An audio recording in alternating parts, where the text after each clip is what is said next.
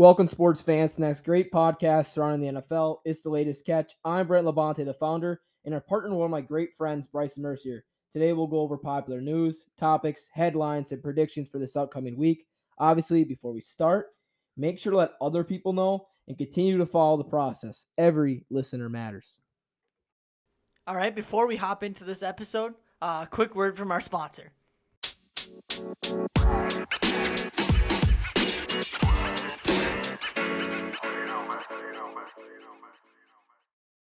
Drum roll, please. We are now welcoming Utah State quarterback Levi Williams to the Latest Catch podcast. Thank you so much for joining us today. It means a lot. No problem. I'm just happy to be here. Awesome, man. Alrighty, Levi. So let's get things started here. With that being said, so how does spring ball go for you and with your new team? And what are some goals and expectations for the 2022 season? I mean, we're still in spring ball, so it's going really well. Learning a new offense is challenging for anyone, but I feel like I'm getting it down pretty well. We have our first scrimmage tomorrow, so super excited about that. As far as goals and expectations for the season, I'm coming to a team that just won the Mountain West Championship, and that's kind of been a goal of mine since I have played in the Mountain West before. So obviously to win another Mountain West, get a really good bowl game, and win a bowl game. But I mean, other than that, when I do get my opportunity to go in, I want to throw for 70% completion and throw a lot of touchdowns and hopefully no interceptions. So now, before we talk more on your collegiate career, we're going to take it back to your high school days. You attended Smithson Valley High School in Texas, where you totaled over 4,400 yards and scored 48 total touchdowns in your senior season. You had a stellar high school career. So with that being said, if you had to pick any one moment from high school, is there any one moment where it's like, oh, this is my favorite moment from high school? For sure. I would have to pick my junior year. We were playing the Judson Rockets, who were the number one in the state of Texas at the time. They were ranked nationally.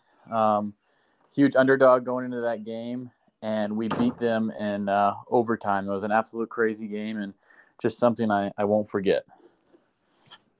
So in that senior season, you received the first team all-district and many other honors. But Class 6A is one of the larger classifications in Texas high school football. So do you feel like playing in Texas helped you out at the next level? And was there any notable players that you went to play with or play against that people would know? Yeah, so I think playing at the largest classification you can in Texas is a huge advantage, especially going to the collegiate level where everyone's good, because I felt like I played.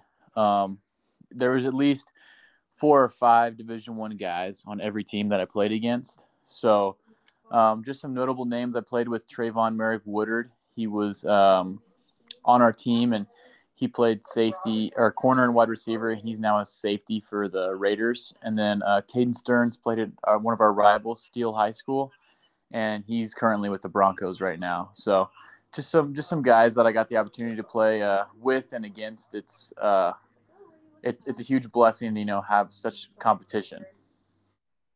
So you were rated as a 3-star on all of our recruiting outlets that we saw, and the 5th best pro-style quarterback in a talent-rich state of Texas. So your play got you recruited by big schools like Houston, Baylor, Oklahoma State, TCU, just to name a couple. So instead of going to any of those directions, what was your reason for choosing Wyoming out of high school? So it's kind of a crazy story. If you guys looked, I was committed to Houston for almost a year. I actually signed 3 days after signing day. My head coach that recruited me got fired. And so that was a huge, detrimental blow to the recruiting process. And I felt like I was in love with more of the coaching staff than the actual program itself. So I met with the new coach and decided that this wasn't going to be the place for me. And Wyoming was one of the only schools that didn't take a quarterback in the recruiting class. And they just so happened to offer me a scholarship, and played there for a good amount of time. Yeah, I did see you ended up decommitting, and obviously you arrived to Wyoming as a freshman. So what was the most difficult part, when you started transitioning from high school to the college level? I would just say kind of like the speed of the game. The speed of the game is just a different kind of speed, and everyone is a guy in college, so just kind of getting used to that. Like there's not one particular guy that you can really pick on, like in practice or in a game, and I feel like that's the biggest difference. So you received a red shirt in 2019, but you did make your first career start, and let me tell you, it was a great first impression. Bowl game scenario, 234 yards, 4 total touchdowns, and a bowl game victory. So what I want to know is, what were your nerves like going into that game, and that environment had to have been crazy. I was a little nervous, and I told one of my teammates who was an older guy, and he said, well, if you're not nervous, then you're in the wrong place, because you're always going to get nervous before your big first start. I was like, yep, I guess you're right. So I was a little nervous, but once I kind of settled in and just said, hey, I got a ball, like I just got a ball the way I usually do, then things started clicking, and it was really fun. It was a really fun environment. It was crazy. It was wild, but overall it was just such a great time, playing the game that I love at one of the highest levels. Yeah, that's definitely a game and a moment you'll probably never forget. And then the next season, in that shortened season, you ended up appearing in all 6 games. But it wasn't until this past season where it looked like everything began to be put in, together. You threw for 9 touchdowns, rushing for 400+ yards, 6 touchdowns on the ground. So what part of the game did you work on the most since arriving on campus as a freshman? I worked on, staying still in the pocket, allowing myself to click through my reads instead of, rushing myself and stuff like that. Because it's really natural as a young quarterback to kind of get spooked off of something based on coverage or protection problems. So I kind of had to get myself out of that habit and just, sitting in there and sometimes taking a pretty hard lick, right in the face to complete a ball. So I think that's the biggest thing that happened. Obviously, in 2020, I had a separated shoulder all season, so that didn't help me at all. But it was definitely an experience that I had to go through, and I won't take for granted. So in our research, I found that your build is a lot like Josh Allen, and you went to the same college that Josh Allen did as well. So I want to know if you watched any Josh Allen film maybe to learn anything new. I did. Josh is and I's build is kind of the same. So I wanted to see how he handled, different stuff. Handled different stuff, and where his base was, how his release was, stuff like that. And he wasn't perfect in college either. If you look at his throwing motion from college to now, it's drastically different. And I kind of dissected it and figured out what he did differently. I actually asked him a few questions. I got the chance to talk to him a couple times, so that was really cool. And just analyzing who he is as a player and as a person. Yeah, he is an amazing individual off the field as well. So that's someone that you can definitely look towards for advice. I do want to ask you though, you had in a historic bowl game against Kansas. You were the first quarterback in bowl history to rush for over 200 yards and 4 touchdowns. And you also threw for a touchdown as well. And you were the game's offensive MVP. So what was so special about this exact game? And where does this rank on your all-time performance list? It was a game that I won't forget just because of how it went down and kind of the scenarios that we were put in. Obviously, we started the game off really hot. Went down the field, drove the ball just like we said we would, and then we stalled for 3 or 4 drives. And I was really frustrated because it was a lot of self-inflicted stuff. And I called upstairs, and I told our offense coordinator, I was like, let me just take the game, just put the game in my hands. And he said, you know what, fine, okay, I'll let you do it. And, that's just kind of what happened. I feel like when the game is in my hands, Not saying that he's not a smart guy or anything like that. He's a very knowledgeable guy.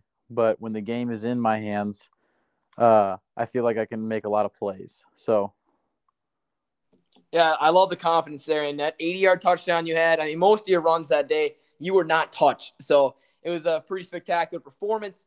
So after the season was over, you ended up entering your name in the transfer portal. Not too long for that, you announced that you were committed to Utah State. So how many teams were interested in you? You know, especially after that game, I'm sure you got a lot of calls. So how many teams were interested in you, and what separated Utah State from the other schools? um, honestly, there was a lot more interest than I thought there would ever be. I mean, I knew I was a good quarterback, and I trusted my skills and stuff like that. But throughout the process, I never got interest from like mega schools, and one of the first schools to hit me up was Old Miss. So um, it was kind of a crazy experience. It was like going through recruiting all over again, which is fun, but super stressful. Um, but so my top four were Old Miss, Arizona, Arizona State, and Utah State. And I called a lot of people asking about all the schools, and Arizona State. I had a guy inside there, and he said, "Listen, this place is about to fall apart. Don't come here." And I said, "Okay."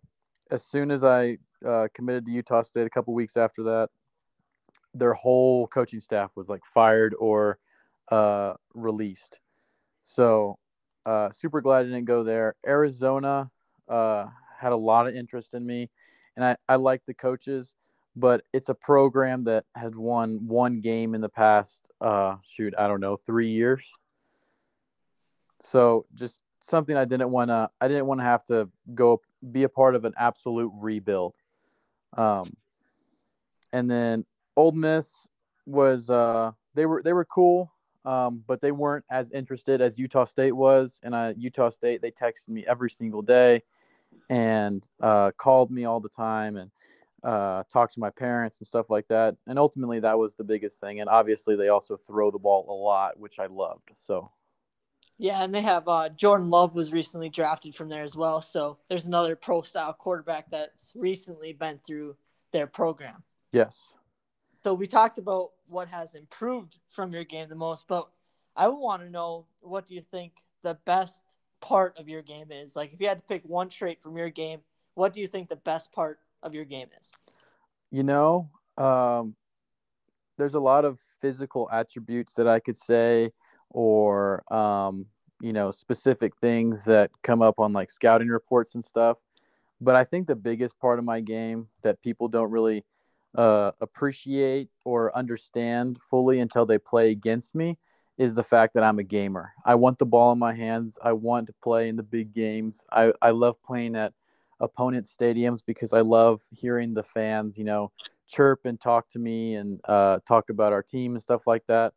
I love it, and I want to replace that for the world. And I just love. I'm a gamer. I just love to be in the game and be with the ball in my hands. Last second situation or an absolutely dominating performance. It doesn't really matter to me. I just love the ball.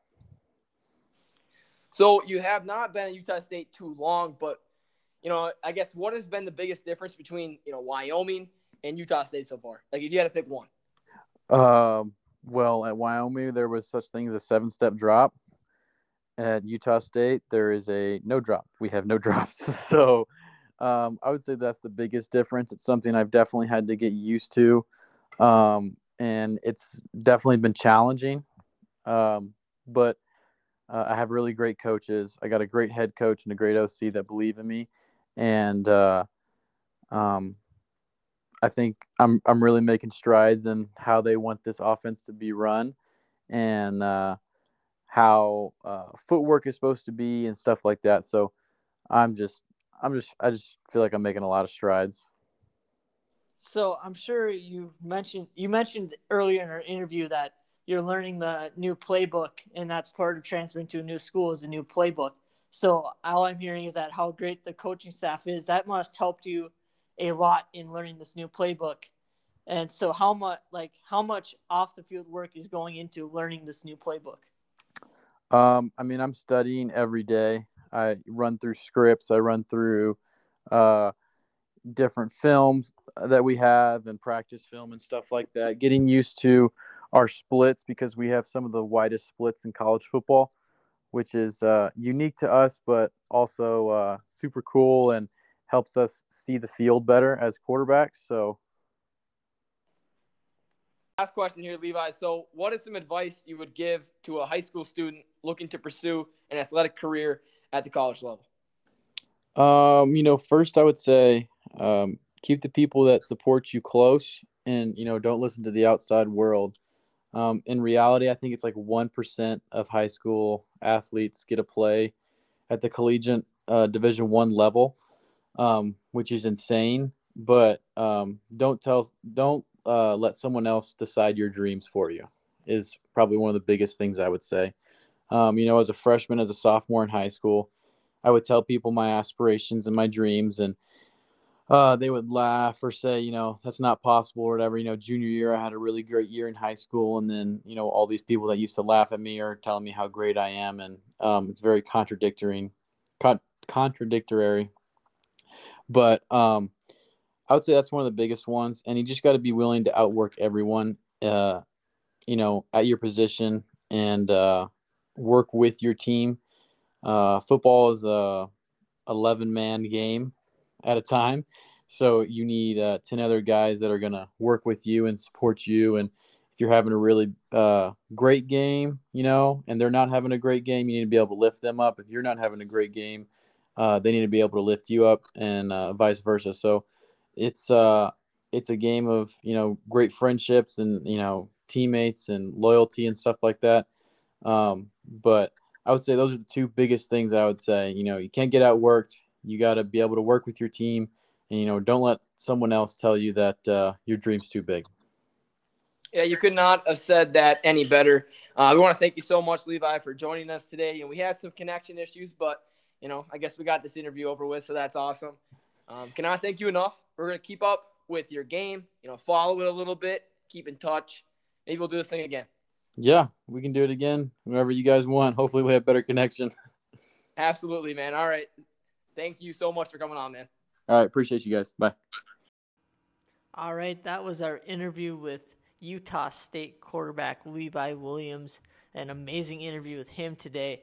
And today's national holiday, we're just going to get right into this thing. It is National Zoo Lovers Day. I'm sorry we couldn't come up with something better, but that is literally the national holiday today. So whether or not you like it, it's Zoo Lovers Day. So go out there, go to a zoo if you're near one, I guess. I don't know. But that is the holiday of today. And we have a great show up in store for you guys today. So, Brenty, why don't you kick us off with the first topic? So, yeah, around the NFL, obviously with free agency heating up and that's pretty much coming to a wrap, there still are some great players available. But, that doesn't mean teams can't go out there and trade for some players. In a position group that's been talked about the most would have to be wide receiver. And Bryson, I'm going to, name some names here. Here's a list. How about Tyler Lockett, DK Metcalf, Deebo Samuel, A.J. Brown. Those are just some names that have been circulating around the NFL. Now, I'm going to ask you some questions here because if those guys are available and on the block, Deebo Samuel, for example, he just deleted 49ers from his Instagram and got rid of 80 posts involving them. So if you were to pick one guy from this list that you would like to retain and keep, if you're a team, or you would like to trade, who would they be? Which guy would you want to keep around? Which guy would you want to ship for some draft capital or maybe some players in return? I am keeping DK Metcalf for one reason and one reason only. And that is because in Seattle, you're going to have a young quarterback coming in, a new quarterback coming into your system, and you want that go-to guy at the wide receiver position. And DK Metcalf can be that guy, and he's younger, so he'll be able to put in some years with this quarterback. Maybe they can, get a duo going, get on each other's sides, and know what each other are doing, start to get used to each other. That's where I see DK Metcalf being the guy that you would want to keep because of the fact that Seattle's going to be looking for a brand new quarterback. And every quarterback needs their go-to wingman at the wide receiver position. So that's why I would keep DK Metcalf. Now, a guy that I would trade, Tyler Lockett. Same team, but Tyler Lockett, you're probably only going to get stuff in return for him right now. And if you wait one more year, you might not get anything in return. And because he's coming out of his prime, he's getting a little older. So I feel like their window for getting stuff in return for Tyler Lockett is closing very quickly if they don't trade him within the next couple months here before the season starts. Yeah, I totally agree with you there because, a new quarterback in Seattle and Drew Lock, and you might not be able to see that connection there like they had with Russell Wilson. And, if we do, that'd be unbelievable. I don't think anybody expects that to happen. So I do agree with you on the Lockett one. Now, for the guy I'm going to keep, I'm going to go with Deebo Samuel. Now, I know there are some, frustration between the two sides as of today, but if you can crank out a deal, and this guy is worth a bunch of money, especially if you have Shanahan as the head coach.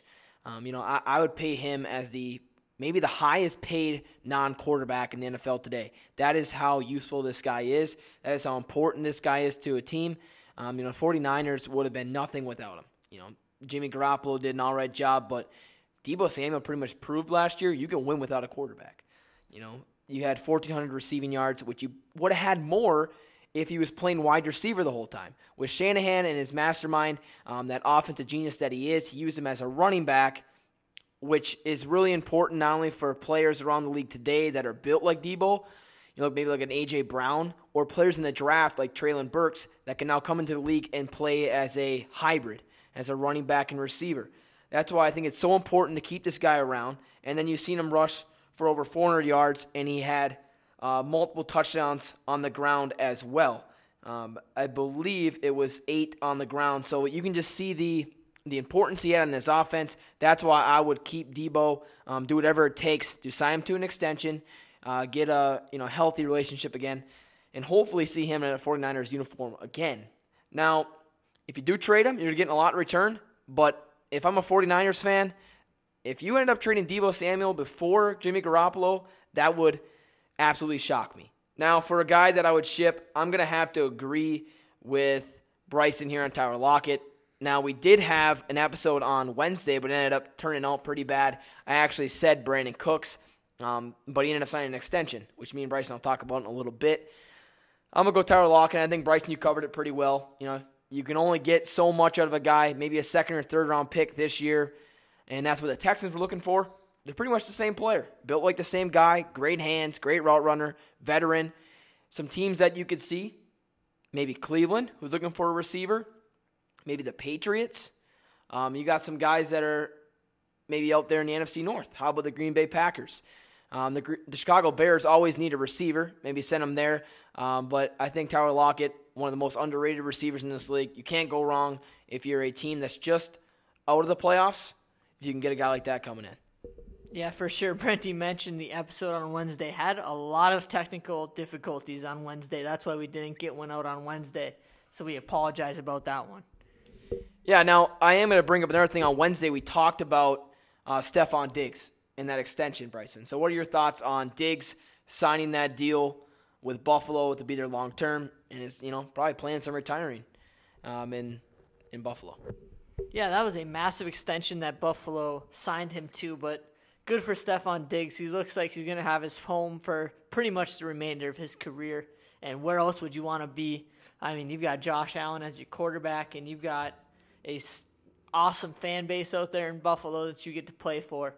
So it's an obvious decision for Stephon Diggs to sign that contract, sign that extension, and he probably loves it out there in Buffalo more than he did in Minnesota. And Buffalo, man, are they one of the better teams in the AFC. But that AFC is so unpredictable this year. It's so hard to tell who's going to be able to come out of that side and make it to a Super Bowl out of the AFC. Because there, in my opinion, are about 10 teams that I can name off on the top of my head that could be Super Bowl contenders in the AFC. Yeah, I totally agree with you. And that NFC side is up in the air. You don't know who's going to take that crown. And it could be between the Packers, how about the Rams, the Cowboys, teams like that. But after that, Buccaneers, I guess I can't forget, and it drops off. This Diggs signing kind of shocked me because I know he's under contract as of right now, but you came into this year, this offseason, with very low salary cap, and you get a huge deal with Von Miller, and you continue to sign players. I do not get where this salary cap's coming from, and, it only creates problems, in the future. You look at Green Bay, who had major issues this offseason. They were in a salary cap, they were in a debt. And then you look at the Saints, who were in the same problem. You sign these guys to extensions, these major deal, offseason free agency, that one offseason where you want to go out and bid on everybody. It ends up hurting you in the long run. You got to restructure some deals. You got to release some players that have been around a while, and that sucks. It's a part of the game, though. It's a business. But, Bryson, you said something earlier on the podcast I do want you to share. You made a good point about the salary cap and how teams are managing it. I just want you to let some of those guys know. Yeah, so I was interested in how much money teams have to spend on their draft picks. You look at teams like the Rams, who, by trading all of their draft picks, first, second rounders, they might be saving. I don't know, Brenty, if you know this, but I'm not sure if they have like a set amount of cap space that they need to set aside for the draft. Because if this was a loophole in the salary cap issue, the Rams were the first ones to figure this out and say, all right, heck with the picks then. We'll just take the salary cap that we can get with them and be able to go out and sign someone else. So maybe that's part of it, but I don't know. Is there a set amount of salary cap that they need to put away for the draft? Now, I know they have to keep it, they're aware of, the players that will be coming in, how many draft picks they have, but most teams will set aside like $8 million. And you look at the Bills who, they do have first-round picks, but a lot of times, they're looking to trade back, get picks in the future. So, yeah, I think you made a great point the other day when you said that. I never really thought about it. And nowadays, with the bonuses and contracts, the incentives, a lot of that money is hidden in those bonuses. So, we don't really know how big that deal is for Diggs, but all we know is he's going to get paid over these next couple of years, going to be in Buffalo for a while. But we're going to stick within that same division, Bryson. A trade that happened, it was expected because Tyreek Hill ended up going to Miami. The odd man out was Devontae Parker. What is your thoughts on this trade? Who won this trade? Yeah, I think New England definitely did. All they had to give up was a third-round draft pick, and you're getting one of those wide receiver ones that you can put on that New England Patriots squad for Mac Jones to go out there and find, because even Tom Brady never really had. He had Randy Moss for a little bit in his career, but you can argue that Tom Brady never really had a true wide receiver one. Julian Edelman, really, is he an actual wide receiver one? He had Rob Gronkowski, the best tight end in the game at the time, so that also helps. But they've never really had that wide receiver one in New England, and Devontae Parker could be that guy for Mac Jones to go out, find, and build a trust and a duo with. So look out for that squad. But as I mentioned before, man, that AFC East division is looking pretty good. The Jets are the worst team in that division, but even they are looking like they're on the come up a little bit. They've got some young talent. So look out. The Dolphins are looking good. The Bills look amazing. The Patriots, they're coached by Bill Belichick, and they made a run last year. They made the playoffs. So look out, man. That division along with the AFC West, wow, those are two divisions that you're like, man, all four of those teams, 7 of 8 of those teams in those two divisions could make the playoffs next season. You mentioned the Jets a little bit, and they've been linked to A.J. Brown. And imagine getting him, paired with those young receivers in New York and Zach Wilson. Me and you saw Zach Wilson in person against the Packers backups, but still he was tearing them up. You can tell, why he was such a high draft pick. He's gonna have a high ceiling. Hopefully he figures it out. But as you said about Devontae Parker, I think yes, Patriots won this because they have really no number one guy right now. I think Jacoby Myers did a pretty good job for them, but he's not a number one receiver. Nor is Kendrick Bourne. And Nelson Aguilar now is the odd man out. Maybe you can trade him, get some draft picks, but Aguilar, you paid him a bunch of money because he had success in Las Vegas, and he really does not do too much in year number one with New England. So, good trade for the Patriots, and then you look at the draft capital for the Miami Dolphins. They get all these draft picks this year, and if you do not pick, successfully, and Tua does not strive in this new system, new head coach, 2 years down the road, this might be the most, complete failure out of any teams in the whole entire league. you go out, you get players, sign players in free agency, have all these draft picks, and still do not come on top, that would be an absolute waste. I'm sure you could agree with me on that one. Yeah, that would, because if you have all these draft picks, you're going to need to use them correctly. So, yeah, you're going to need to draft well. And in the future, if you don't draft well, you're going to look back and be like, wow, we made some stupid choices there. So we're going to move on here. I mentioned Gronk before. He is unsure about his future. Brenty, do you think he still has some game left in the tank? I mean, he's getting up there. I think he's 33 years old or turning 33 soon. So my question to you is, does he have anything left in the tank, do you think? And can he be productive on one team? And what would that one team be? Yeah, I mean, Gronk is the best tight end of all time. And I will say that with confidence because, we've seen his production when healthy.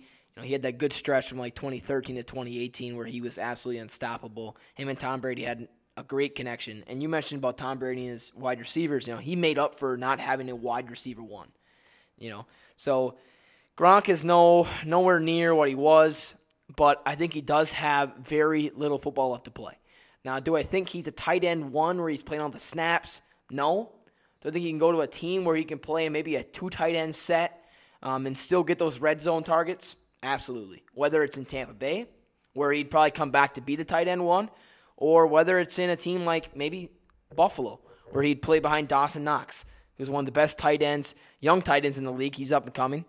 And Gronk could be his sidekick there, and they can probably tear things up in Buffalo. And we talked about Buffalo not really having too much salary cap, so I don't know how that would really work out now. Cincinnati, they signed Hayden Hurst, who will probably be, if you did sign Gronk, he'd probably be tight end 2. But both of those guys very reliable, can get the job done. So, yes, Gronk does have a little bit more football left to play, probably his last year. But I think there is a team out there looking, and I think he'd be an upgrade for a lot of tight ends that are around the league today. Yeah, for sure, and especially if you're looking at a team. You mentioned the Bengals. I know Gronk has openly talked about playing with Joe Burrow, but he would definitely be a great tight end number 2 on one of those teams. You sign him to a low-money deal, and he becomes your tight end number 2. Well, now your tight end room is really solid with one of the best tight ends, if not the best tight ends to ever play the game. So that is a player that people will be looking out for, see if he retires, comes back, who he plays for. But I agree. I feel like there is still just a little bit left in the tank, but I don't believe that he will be the best tight end on a team. I feel like his best fit next season will be somewhere where he doesn't have to be the number 1 guy, and he can kind of just blend in with the offense a little bit and kind of just be that tight end number 2 that can, make some run blocks. And a guy like Mercedes Lewis, who in Green Bay doesn't really catch many balls, but he is basically another offensive lineman out there on the field. So that would be good for a team that needs that. Now, Bobby Wagner, he recently just signed with the Rams. I believe this is one of the sneakier signings of the offseason, but only on paper. This signing makes the Rams look so good on paper. That defense, middle linebacker Bobby Wagner now, along with Aaron Donald, as long as he comes back, I think he will. I know there was some rumors of retirement, but I don't think he will. But I think this is only on paper. I don't feel like Bobby Wagner is that big of a deal for the Rams. Now, they might make them a little bit better, but I don't think it's going to matter that much because Bobby Wagner is not one of the more elite middle linebackers in the game anymore. He was with that Legion of Boom back in Seattle back in 2013-14. That defense was amazing, and he was part of that reason. But I feel like he's out of his prime now, and he might be able to make a couple plays next season where you're like, wow, that was, good idea signing him. But for the most part, I feel like he's just going to blend in that defense, and he won't be that star player, especially at the middle linebacker position, because there are some studs at the middle linebacker position, and we got to look out for those. Yeah, and you've seen the Rams, what they've been able to do with draft picks in like the mid-rounds. They've always gone after middle linebackers. And they get these guys and they just kind of plug them in, and then when their contract's up, they let them go. And so this kind of surprised me when they went out and signed Wagner to a 5-year, $50 million contract. That's a lot of money. And Bryson said earlier, not having first-round picks help because then you have a little bit more money to spend during free agency, and you're going to have bonus-filled contracts where this might not be as big as we think it is. More than or less than $10 million a year as the base. But Bobby Wagner, I think you couldn't have said it any better. He's going to look great on paper when you look at this Rams team. But when you had Troy Reeder having 91 tackles this past year, he was their leading tackler. He's a free agent. They let him walk. They have a young kid named Ernest Jones. He's going to be a pretty solid football player, rookie. But Bobby Wagner has not been the same player than his days in the Legion of Boom. This past year, had 170 tackles, but it's a lot of times when you're on defense almost the whole entire game because you're losing, those stats are going to be kind of inflated. You did not see the same dominance. He's getting older, a little slower. There's some glimpses where you did not see the same Bobby Wagner. And I think 5 years is a commitment for a guy that's in his 30s. He's going to be 32 next season. So that is something the Rams kind of shocked me with.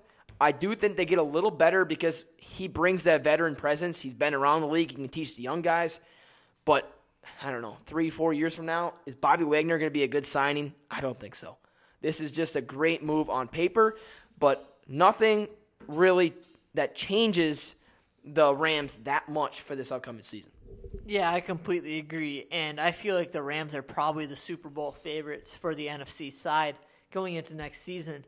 So now this move won't now they're the Super Bowl favorites for the NFC side. I don't believe that's the case. I feel like they already on paper are the favorites to win the NFC, and so I believe that this signing, like we both mentioned, just looks good on paper, and 2-3 years down the road even probably won't even matter because I feel like Bobby Wagner will be done with football by then.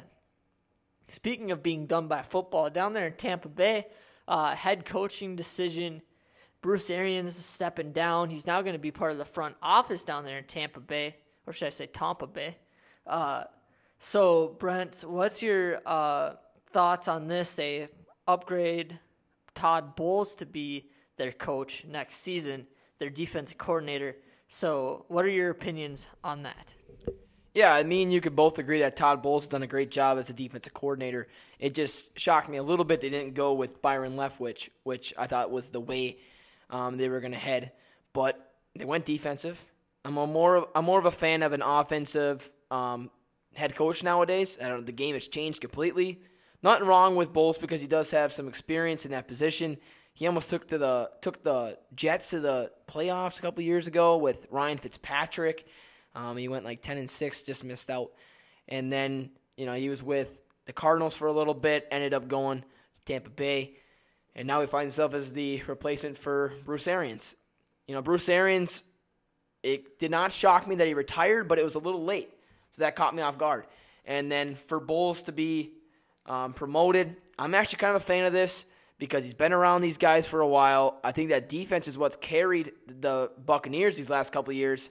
So why not keep it that way? Keep the guy that has kind of carried this football team, that's kept them in football games, and that's won them football games in the past, and get that guy to the head position. I think this is a great move. Now, Byron Leftwich, I know you were kind of a fan of him as well. I was kind of surprised when no teams wanted to hire him. He had multiple interviews, was the hot shot guy. Everybody wanted him. Pretty much all the teams that said they wanted him passed up on this guy, and all he had left was the Jaguars job, in which he pulled his name out of. So I don't know if it's a red flag or not, but I like this move no matter what. Whatever guy they would have went with, I was okay. Because you still got Tom Brady. You still got a great football team. Yeah, I'm going to disagree with you. I feel like they completely biffed on this decision. Now, Todd Bowles is a proven head coach in this league. We know that. But much like the Bobby Wagner signing, if you're going to look 5 years down the road, is Todd Bowles really going to be your coach 5 years down the road? I don't believe so. And you had a person who's going to get head coaching looks next season. After this upcoming season, next offseason, he's going to go somewhere and be a head coach, in my opinion, in Byron Leftwich. And you had him sitting in your lap, ready to promote him to the head coaching position, and you did not do that. You left him at offensive coordinator. Now, unless their plan is to put Todd Bowles in that seat for one season, let Byron Leftwich know right now, like, hey, this is one season where you're going to be offensive coordinator, and then next year we are promoting you to head coach. Maybe that's something that will happen. But I believe that they missed an opportunity to get their coach of the future, who was sitting in their front office already, in Byron Leftwich. But we both agree that Todd Bowles will probably be good enough to do the job, especially that roster is pretty good. So they will most likely be a playoff team next year, especially with Tom Brady, even though he's like 45 now. So I believe that they will not like take a step down by any means. They won't like regress that much because of the head coach. I feel like this team is going to get a little older, get a little slower. That defense, it's becoming to get apart a little bit. Pieces are falling out. But I believe that head coaching this season probably won't be the reason for any misfortunes that happen to that team. Yeah, I totally agree with you on that one as well. And now here's a topic. We're going to talk about quarterbacks. Colin Kaepernick, he recently worked out at Michigan's spring game for NFL scouts. And we heard some rumors about Seattle maybe bringing him in with Pete Carroll. So do you think he deserves another shot with an NFL team? Doesn't have to be Seattle. Think he deserves another shot? And does he still have football left in the tank as well? I believe that he has some football left in the tank, but I feel like by now teams are too far past the deadline to sign one of those quarterbacks. Like, it's going to be way too long for Kaepernick to get used to playing the NFL game before the season starts. Now, you could disagree with me on this, but I believe that they missed their opportunity to sign him if they wanted to. And Kaepernick did look decent in the pro day. He didn't look anything spectacular by any means, but he did look like he could play football at the high level. But I just see him as a backup quarterback at the best. But, I mean, if you want a veteran guy, like Pittsburgh might want that backup QB in case Mitch Trubisky project goes south. Like, Colin Kaepernick could be a good backup to say, hey, well, Mitch Trubisky didn't work out, so let's just try another quarterback for this season at least, just to see if he does have like one more special season left in the tank. Yeah, we've seen it personally as Green Bay fans. He ran all over us. I feel every time we played him in San Francisco. So we know what his abilities are. Now, what's unfortunate is that the NFL the game has changed. And, there's more dual threat quarterbacks. There's more read option type offenses in this league. And, there's places where he would be able to be successful and strive. Now, it's a little too late. He's in his 30s now. It's not that I don't think he has any game left in the tank. I think he can still zip it around a little bit. But now the game has been away from his life so long, I don't think he could, slow it down and be successful because, I mean, like I said, he's just been out of it for so long. And he definitely deserved a shot earlier on. Now, you said the Steelers. That would be a move that Tomlin would make. Something that, teams are all afraid of Kaepernick, but he would give him a shot. And, if there's some trouble caused, then just let him go. But it doesn't hurt to bring a guy in like that might still have football left in the tank and that could maybe win you ball games and be a backup quarterback. You can put him in for some sets, right? What Marcus Mariota did last year with Las Vegas.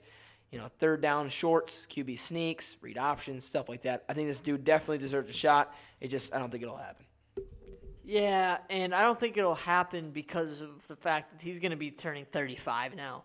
And 35 is getting up there, especially when you've been out of the game for as long as he has. But you mentioned it, man. Him against the Pats, he was at Packers kryptonite back when they had to play against the Legion of Boom and stuff like that. I mean, Colin Kaepernick ran all over the Green Bay Packers, was always beating us in the playoffs. But, yeah, I don't think we'll see that Colin Kaepernick anymore. But I think he could be a reliable quarterback in this league, especially a backup. You mentioned it, the game has changed, and I think it's because of him a little bit where we're starting to see a little bit more of the dual threat quarterback a little bit. And he was probably one of the first ones that you saw really implement the read option into the pro game. And him and Jim Harbaugh really revolutionized that part of the game, and it worked for when he was in San Francisco. So it'll be interesting to see what happens with Kaepernick, but that will cap things up for today. See what I did there? Yep. that'll cap things up for today's episode. We will catch you next Tuesday, I believe, is when our next podcast will be. So hopefully no more technical difficulties, hopefully. But we will catch you next Tuesday, so stay tuned for that.